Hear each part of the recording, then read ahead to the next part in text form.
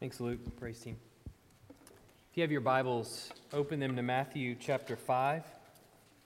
Matthew chapter 5, verses 17 to 20 is where we'll be this morning. Matthew 5, 17 to 20. In last week's sermon, I closed with an illustration for Christian worship. And I had said that what we're doing in this room on Sunday morning is mimicking as much as possible the worship that takes place around the throne of God. And we see this evident in Scripture in various places, the worship that takes place around the throne of God. And we also see a pattern in Scripture of how God desires His people to worship Him. And so I wanted to challenge us to think about our experience together on Sunday morning as if we're in a dark, cold, foreign country surrounded by people that don't speak our language. That worship would be like that time once a week where we gather together, where we share a common language, where we eat familiar food and we listen to familiar songs that remind us where we come from, that remind us that the world that we're living in is not our home. Nope. And it's in this deep sense of worship that we will be salt and light to the world around us. Now, our passage this morning is shifting ever so slightly. At the beginning of the Sermon on the Mount, Jesus showed us what the character of a citizen of the kingdom of heaven looks like. We call that the Beatitudes. He said he is poor in spirit. He mourns over his own sin. He's meek. He seeks to live righteously. He is merciful, pure in heart, a peacemaker, and he is often persecuted. This is his overall character profile. But then in verses 13 to 16, Jesus said that when his citizens come together as citizens of the kingdom of heaven, these, as they come together, are salt and light to a dying and dark world. But now there's a slight shift. And for the rest of the chapter, Jesus is going to give example after example on how we should then live. And he's going to get really specific. So this sermon this week, in the text that we're looking at this morning, is really going to give us an introduction to the rest of this chapter, where Jesus is going to go point by point through the various laws that you've heard once before. And he's going to talk about laws that should govern the citizens of the kingdom of heaven. And that's the question that we're really answering this morning. How then should we live? What should we then do because of it? Now, as a warning, this passage that we're going to be reading this morning has a lot of different interpretations. It's very complex on a lot of different levels. I'm not going to dive totally into all of the complexities of this passage. My goal is to help us get the understanding of the meaning, the point of what Jesus is trying to communicate, and leave here not feeling like we have bees in our heads. All right? That's the goal. But be ready to think with me deeply on this passage. Look at Matthew chapter 5, verses 17 to 20. Do not think that I have come to abolish the law or the prophets. I have not come to abolish them, but to fulfill them. For truly I say to you, until heaven and earth pass away, not an iota, not a dot will pass away from the law until all is accomplished. Therefore, whoever relaxes one of the least of these commandments and teaches others to do the same will be called least in the kingdom of heaven. But whoever does them and teaches them will be called great in the kingdom of heaven. For I tell you, unless your righteousness exceeds that of the scribes and Pharisees, you will never enter the kingdom of heaven. I want us to keep in mind how Matthew, under the inspiration of the Holy Spirit, has really developed this book so far. And I think it's helpful to see the overall picture and the overall point that he's driving home in his gospel. And you may recall that the first 3 chapters of this gospel serve to introduce us to the central character in this story, Jesus Christ. The gospel opened with the claim that he is Christ, because he fits the bill as a candidate for the Messiah, since he's of the line of David and he's rightful heir to David's throne. Before chapter 1 comes to a close, the angel tells Joseph that this Jesus is the Messiah, that he's coming to save his people from their sins. So there's no question. There shouldn't be any question in our mind who this gospel is claiming Jesus to be, the Messiah. But it's really chapters 2 and 3 that I want to remind you about. I want to bring to your attention. You remember that throughout these chapters we have several statements that Matthew makes all along the way that say something to the effect of, so that what was spoken by the prophet might be fulfilled. And then he goes on to say what prophecy or what statement was made in the Old Testament that Jesus fulfilled. And what I said back then was that some of those statements that Matthew says Jesus fulfills do appear to be outright future-telling prophecy, like we would typically think about it. As an example, Matthew quotes Isaiah and his prophetic statement, "Behold, the virgin shall conceive and bear a son, and they shall call his name Emmanuel."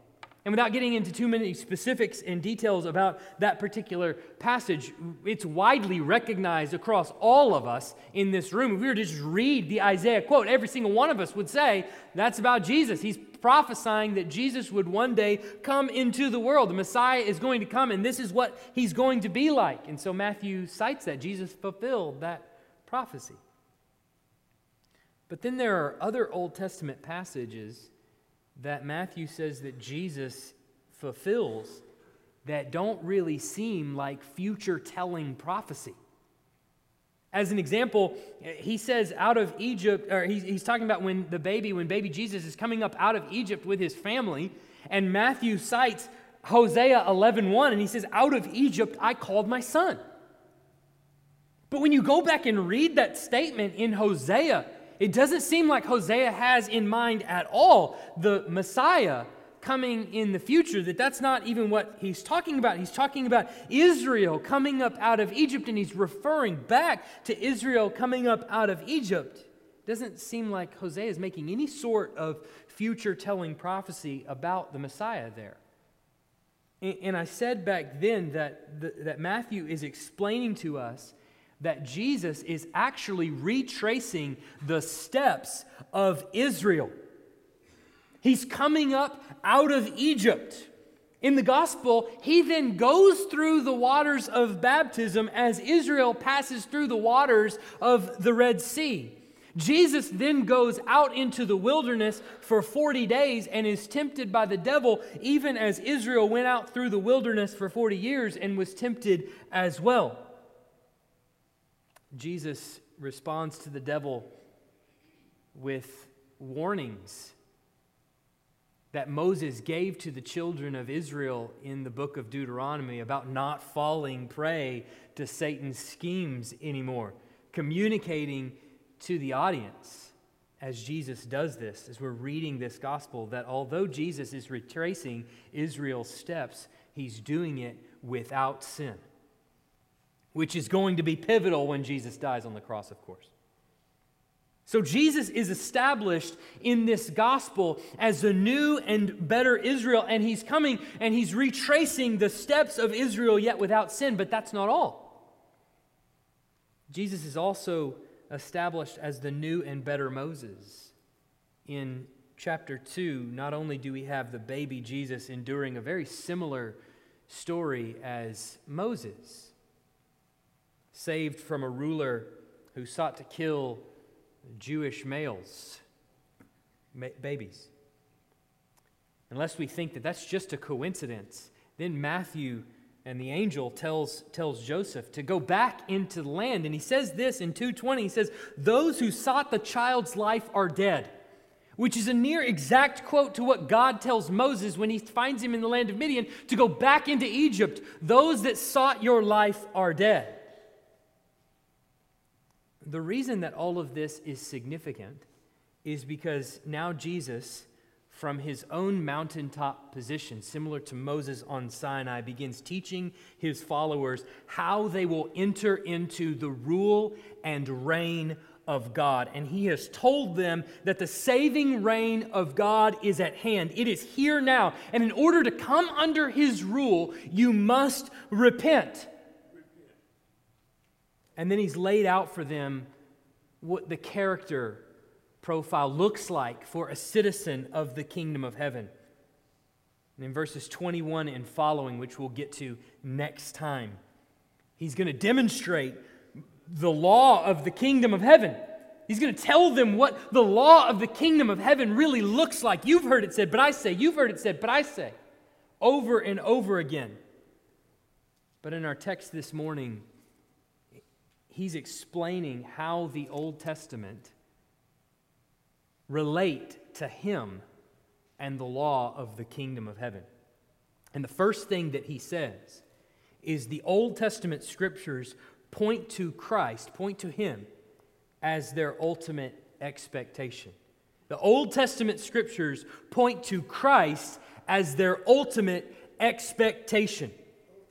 Look at verse 17 and 18. He says, "Do not think that I have come to abolish the law or the prophets. I have not come to abolish them, but to fulfill them. For truly I say to you, until heaven and earth pass away, not an iota, not a dot will pass from the law until all is accomplished." Well, what are we supposed to make of that? As a Christian, I expect Jesus to say, "I came to fulfill the law." I expect him to say that like he does there at the end of verse 17.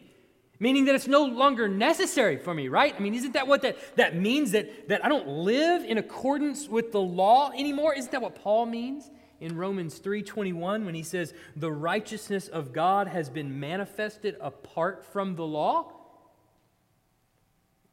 So I expect Jesus to go there. I expect him to say, "Hey, I've come to fulfill the law and the prophets. I've come to do all that." What is somewhat unexpected is all the other stuff around it. The stuff that says he hasn't come to abolish the law or the prophets. And he says, none of it will pass away, not an iota, not a dot, until all is accomplished.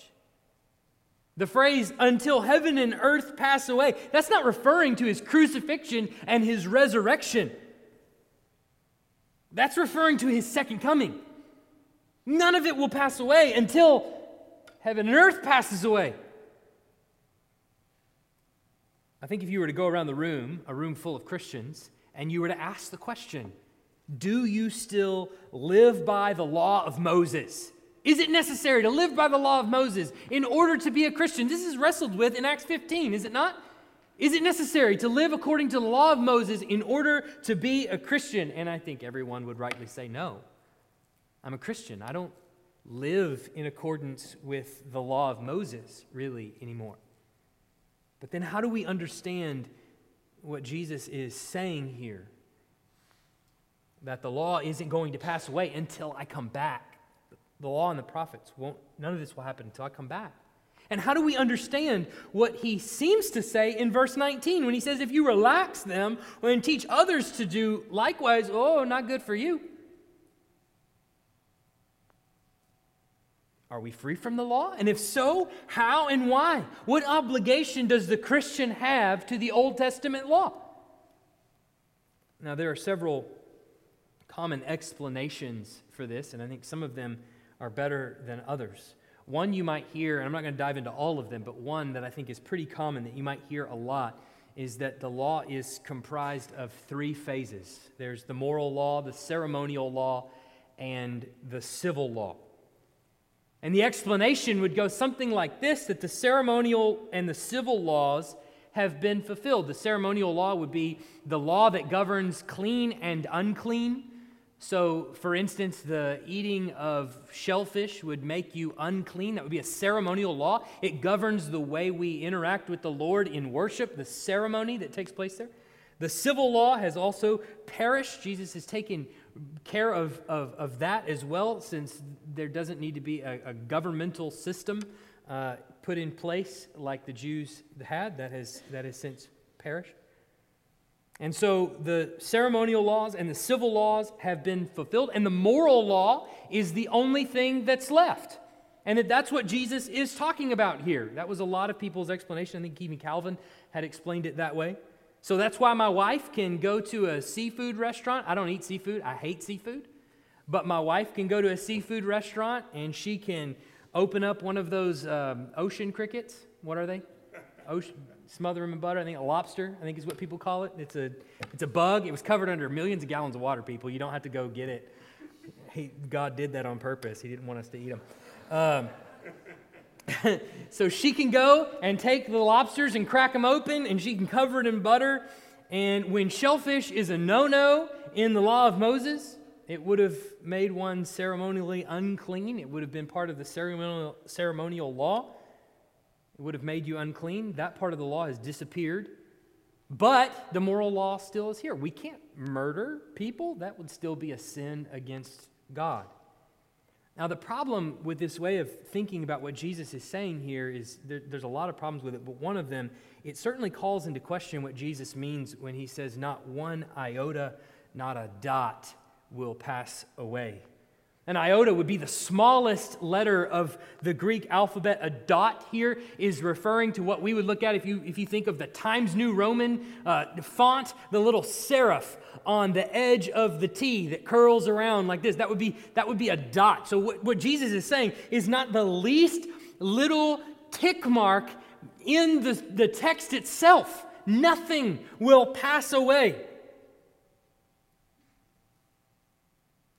A lot of people would argue, well, Jesus' death, his resurrection, takes care of a lot of things in the law, but Jesus does away with the food laws in Mark 7 before he even dies. So it certainly calls into question some of these things, and I think those are helpful categories, moral, ceremonial, and categories of the law. I think those are helpful, and we can use those. I just don't think that's what Jesus is talking about here. I think what Jesus is saying is that the law and the prophets, meaning the whole Old Testament scriptures, everything, the whole Old Testament, is brimming with expectations, with hopes and dreams of what the Messiah will be and what kind of kingdom he will bring. And you cannot read the Old Testament rightly without feeling like this is building towards something, like it's headed in a certain direction, like it's going a certain way. And this is pointing toward a time when the Messiah will come and redeem God's people and set up his kingdom. And when you read in Leviticus, it's the Jewish sacrificial system that we're reading about in our reading plans, or when you read about the United Kingdom under David, or maybe watching the rest of the Jewish monarchy just really struggle throughout the entire Old Testament, or you watch the Jewish people struggle to really live under the Mosaic law and obey God, you can't help but think that this solution that is provided in the Old Testament is temporary. Nobody can live under it. We can't do it. Ezekiel and Jeremiah are there to remind us that God is going to give his people a heart of flesh so that they can follow him. They're basically saying that God has to do something here. He has to provide in some way in order for us to actually obey this. So Jesus is saying, don't think that I came to get rid of the Old Testament. I have come to fulfill all its expectations.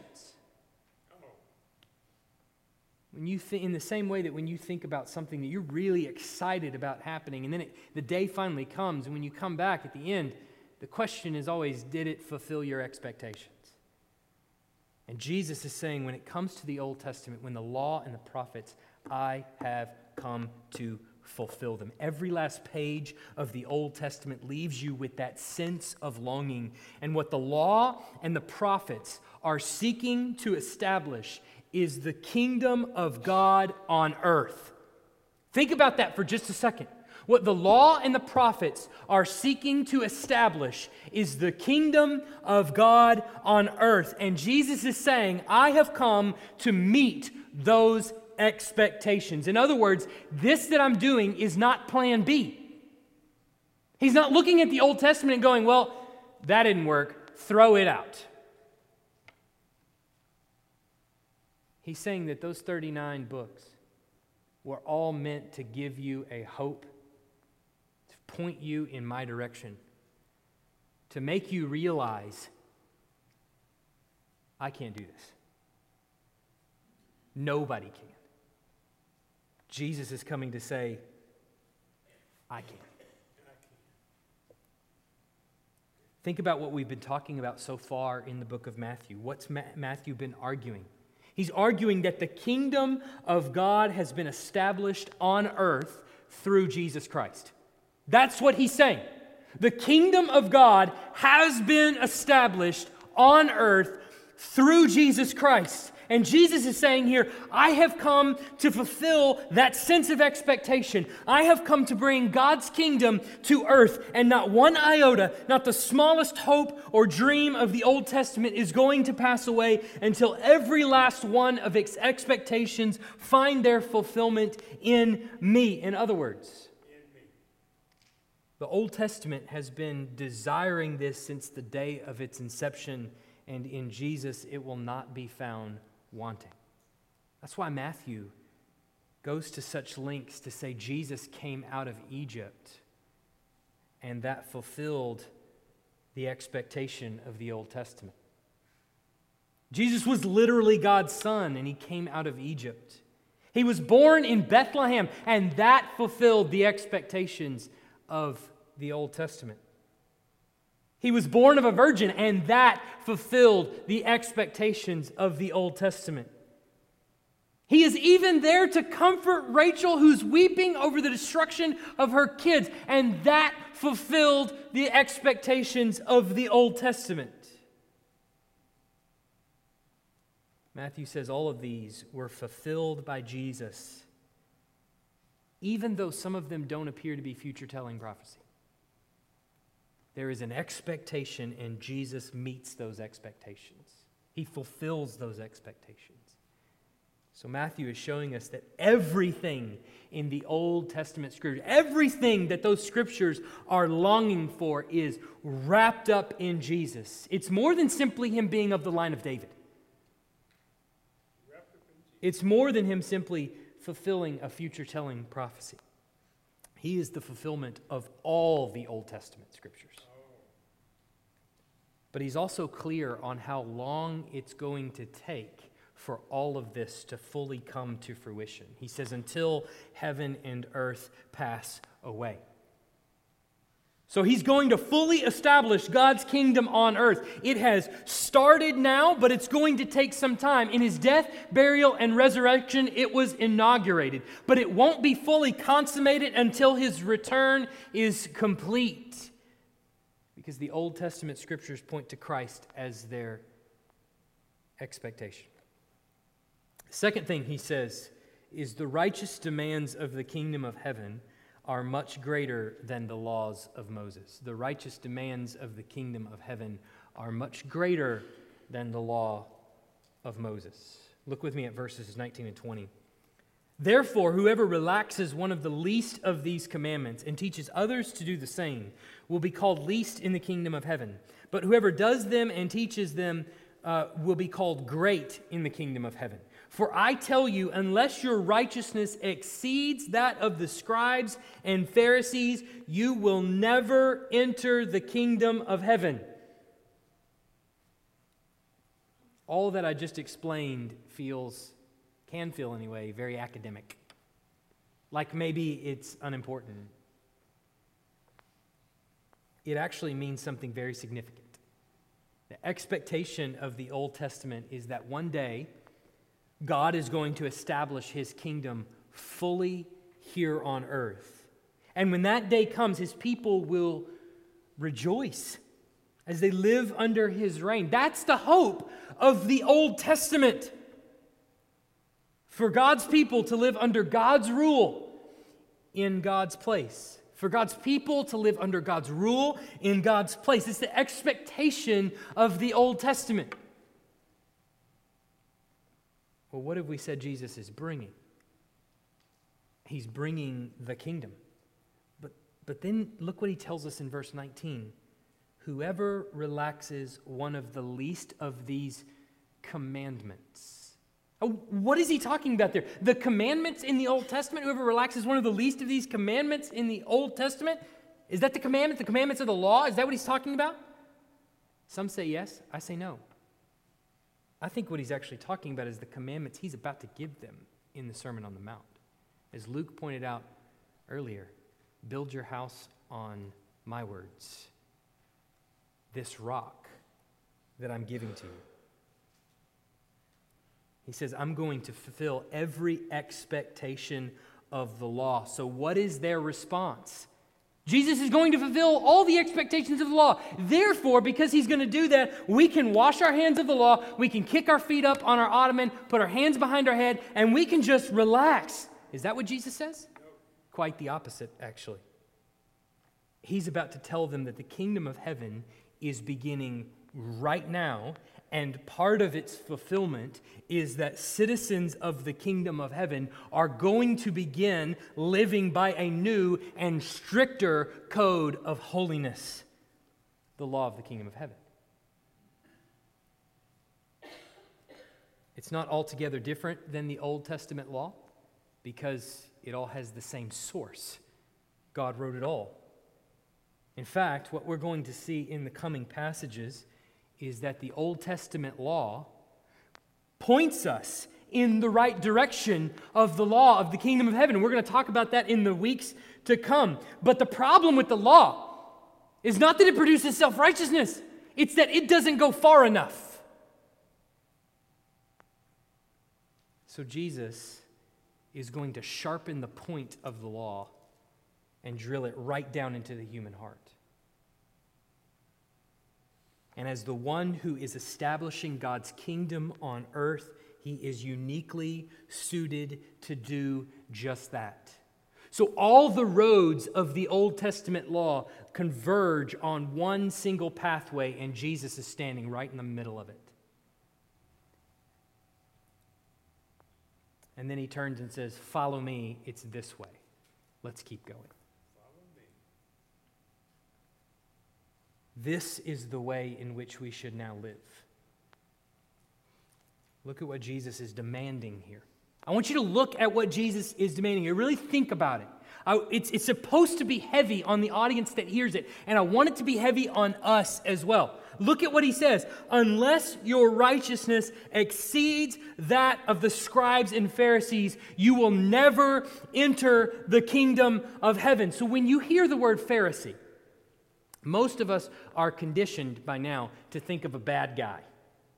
Immediately. Pharisee, bad guy, hypocrite, pit of vipers. And that's what we think of in the future when Jesus calls them a pit of vipers or calls them a hypocrite in Matthew 23. That's typically what image we have in our mind. But that's not what we're talking about right here. And that's not what we're looking at right here in this text. Let's pretend like we've never read this gospel before. Let's pretend like we don't know the end of the story, that we don't know that the Pharisees are totally bad hombres. Let's pretend like we don't know that. What we should think of is a conservative resurgence in the Judeo life, in the Jewish life.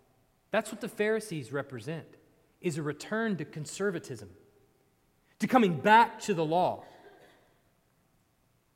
Obedient to the law so much that they made up other laws so they were sure not to break God's law. They were very concerned with the way this law was understood and interpreted in the midst of a progressively more liberal society. The Pharisees are trying to return back. So there's not a chance that the people in the audience that are listening to Jesus talk about this are saying, "Oh, good, the Pharisees, because they're awful people. I've got them whipped. Give me a challenge, Jesus, please. Give me something a little bit harder. Everyone in that audience is thinking, well, great. If the Pharisees don't make it into the kingdom of heaven, I am totally excluded. If the list of Beatitudes didn't knock them out, then that statement right there is definitely going to knock them out. Think about what Jesus is doing here. He says, I'm fulfilling the expectations of the Old Testament. I'm bringing in the law of the kingdom of heaven, the law that the Old Testament was longing for and pointing to. But what does this law look like? What does that law look like? What does the law of the kingdom of heaven really look like if we were to put it into order right now? Well, last week we took a field trip to Siberia. All right? This week we're going to take a field trip to heaven itself. All of us are going to go there right now in our minds, and we're going to be flies on the wall inside heaven. The first command that Jesus is going to address, as you're thinking about what life is looking like in the world around you, now that we're in heaven, we're flies on the wall in heaven. I'll tell you that Jesus' first command that we're going to address next time, he says, you have heard it said, you shall not murder. Well, here we are in the kingdom of heaven. Look around you. Do you see any murder? Do you see murder going on in the kingdom of heaven? I certainly hope not. I don't think there's ever been one case of murder in the kingdom of heaven. They don't have a police department in the kingdom of heaven. But then Jesus says, but I say to you that everyone who is angry with his brother will be liable to judgment. Look around at the people that you see in heaven. As you're thinking about it, look around at the people that you see in heaven. You don't see someone in a back alley somewhere stabbing a guy in the back for his wallet. You certainly don't see that. But do you even see any evidence that anyone's angry with one another? Do you see gossip? No. Do you see backbiting? No. Do you see two-facedness? Do you see, oh, hey, how you doing? I've missed you. I can't stand that guy. You see that? When you watch the interactions that they have with one another, is that what you see? You see somebody going, oh, so great to see you, and then walking away and rolling their eyes? They're not even angry with one another. Everyone there lives together in perfect peace and harmony. Now, brothers and sisters, come back to earth. Look at what Jesus is placing upon the people listening. He's taking the law of the kingdom of heaven, which is very familiar, very similar to the law of the Old Testament, except that it forces you to penetrate the outward experience and look straight at your own heart and ask, yeah, but what are your motivations? What's your heart? What does your heart look like? You might not be killing your brother, but are you angry with him? What does your heart look like? You see,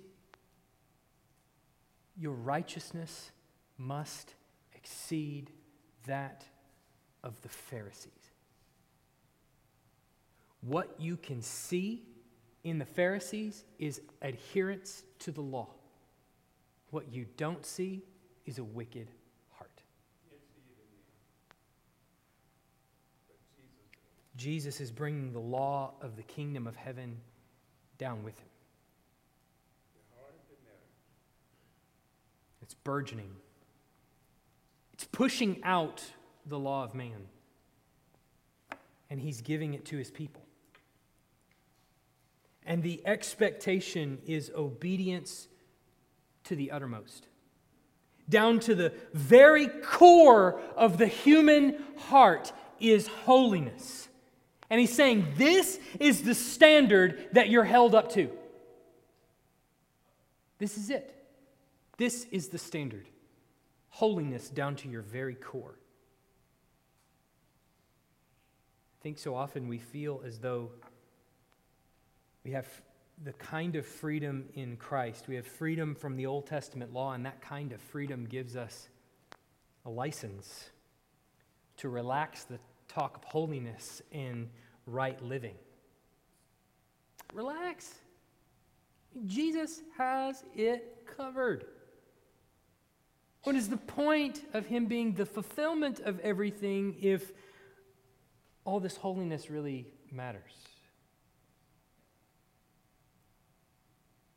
Case in point, bring up sin around the dinner table sometime. Watch the air in the room just get sucked out.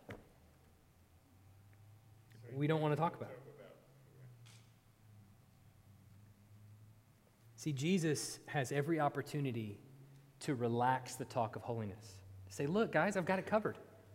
I'm in the middle of all this. I'm fulfilling its expectations. What are you worried about? Just relax. But he doesn't. He has every opportunity to, but he doesn't. In fact, he says the opposite. He says, therefore, don't you dare relax on holiness as defined by the kingdom of heaven. Unless you live by the holiness of the kingdom of heaven now, and unless you see that as your standard for living, you won't get within 100 miles of the gate of the kingdom of heaven. That's my translation. Jesus is taking the law of Moses and saying the law of the kingdom of heaven is so much more intense. It's the law that the law of Moses had been pointing to all along. But the righteous demands of the kingdom of heaven are much greater than the law of Moses. And it's incumbent on us as kingdom citizens to live by it. That's the point. That if we're gathering together as citizens of the kingdom of heaven, what is the law that governs us? How then should we live? It looks like it does in the kingdom of heaven. Many of us could look around at the people around us and say, I've never killed anybody. I've never murdered anybody. I haven't committed adultery. We're saying the same things that the Pharisees are saying. We're saying the same thing that the Jewish people are saying. And Jesus says, yes, but it's not enough. It is about the human heart. So if we're going to be governed, or if we're going to live as citizens of the kingdom of heaven, what law should govern us? Holiness to the core of the human heart. What does this mean for us? When Adam fell, the human race fell. God created a race in innocence, knowing only good. And when Adam ate of the tree of the knowledge of good and evil, what happened to him? What happened to us as a result? No longer innocent. We know evil. And the human experience, the human character is such that when we know evil, we, like a moth to a flame, desire it. We long for it and we flee towards it. We pursue evil. It's a foregone conclusion. Ask any parent. Friends, the law that Jesus places on us is too much for us. As the Jews have proven throughout the Old Testament, we couldn't even keep the law of Moses. The prophets are clear on this, that we need a new heart. In the fallen flesh, knowing evil, how could I ever do this? See, Jesus has come, tightening the screws on the law, turning up the volume on this Old Testament law, helping us to hear the real intention, cutting straight to the human heart. He's coming to do exactly that, but he's not just come to do that. He's also come to not only instruct us on how to live, but to actually give us help in living this way.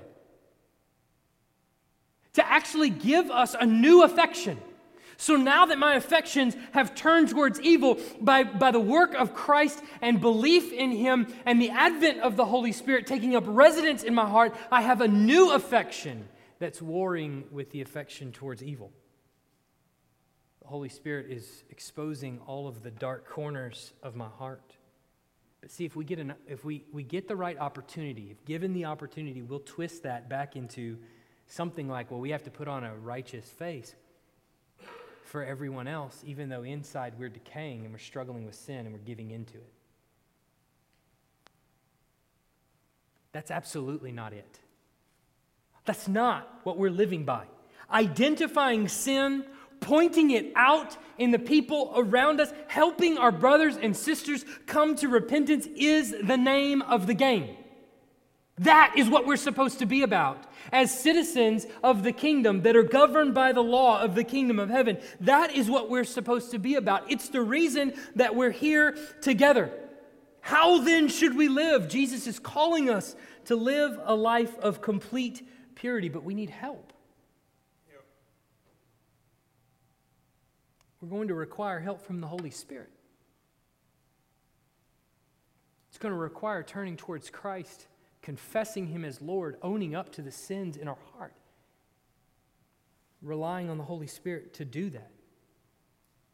We can't just hope to live by this without actual regeneration, without actually being Christians, without actually being citizens of the kingdom of heaven. It can't work that way. It doesn't work that way. We require help from the Holy Spirit to have legs to actually walk down the path. But we're also going to need help from brothers and sisters. Last week, we thought about worship and what we're doing here. And this week is really all about accountability. What law governs us together as a body of Christ? It's the law of the kingdom of heaven. It's the reason that we're here. Let's pray. Heavenly Father,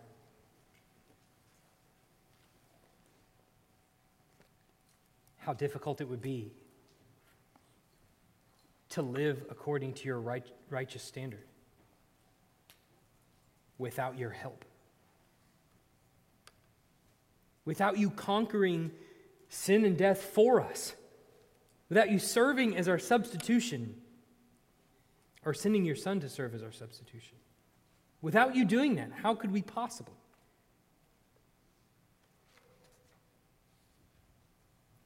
So, Lord, we thank you. We need help.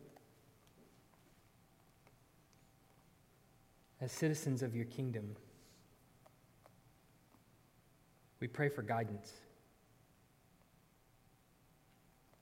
Pray for a commitment to holiness. Pray that holiness wouldn't just be a word used in a bygone era.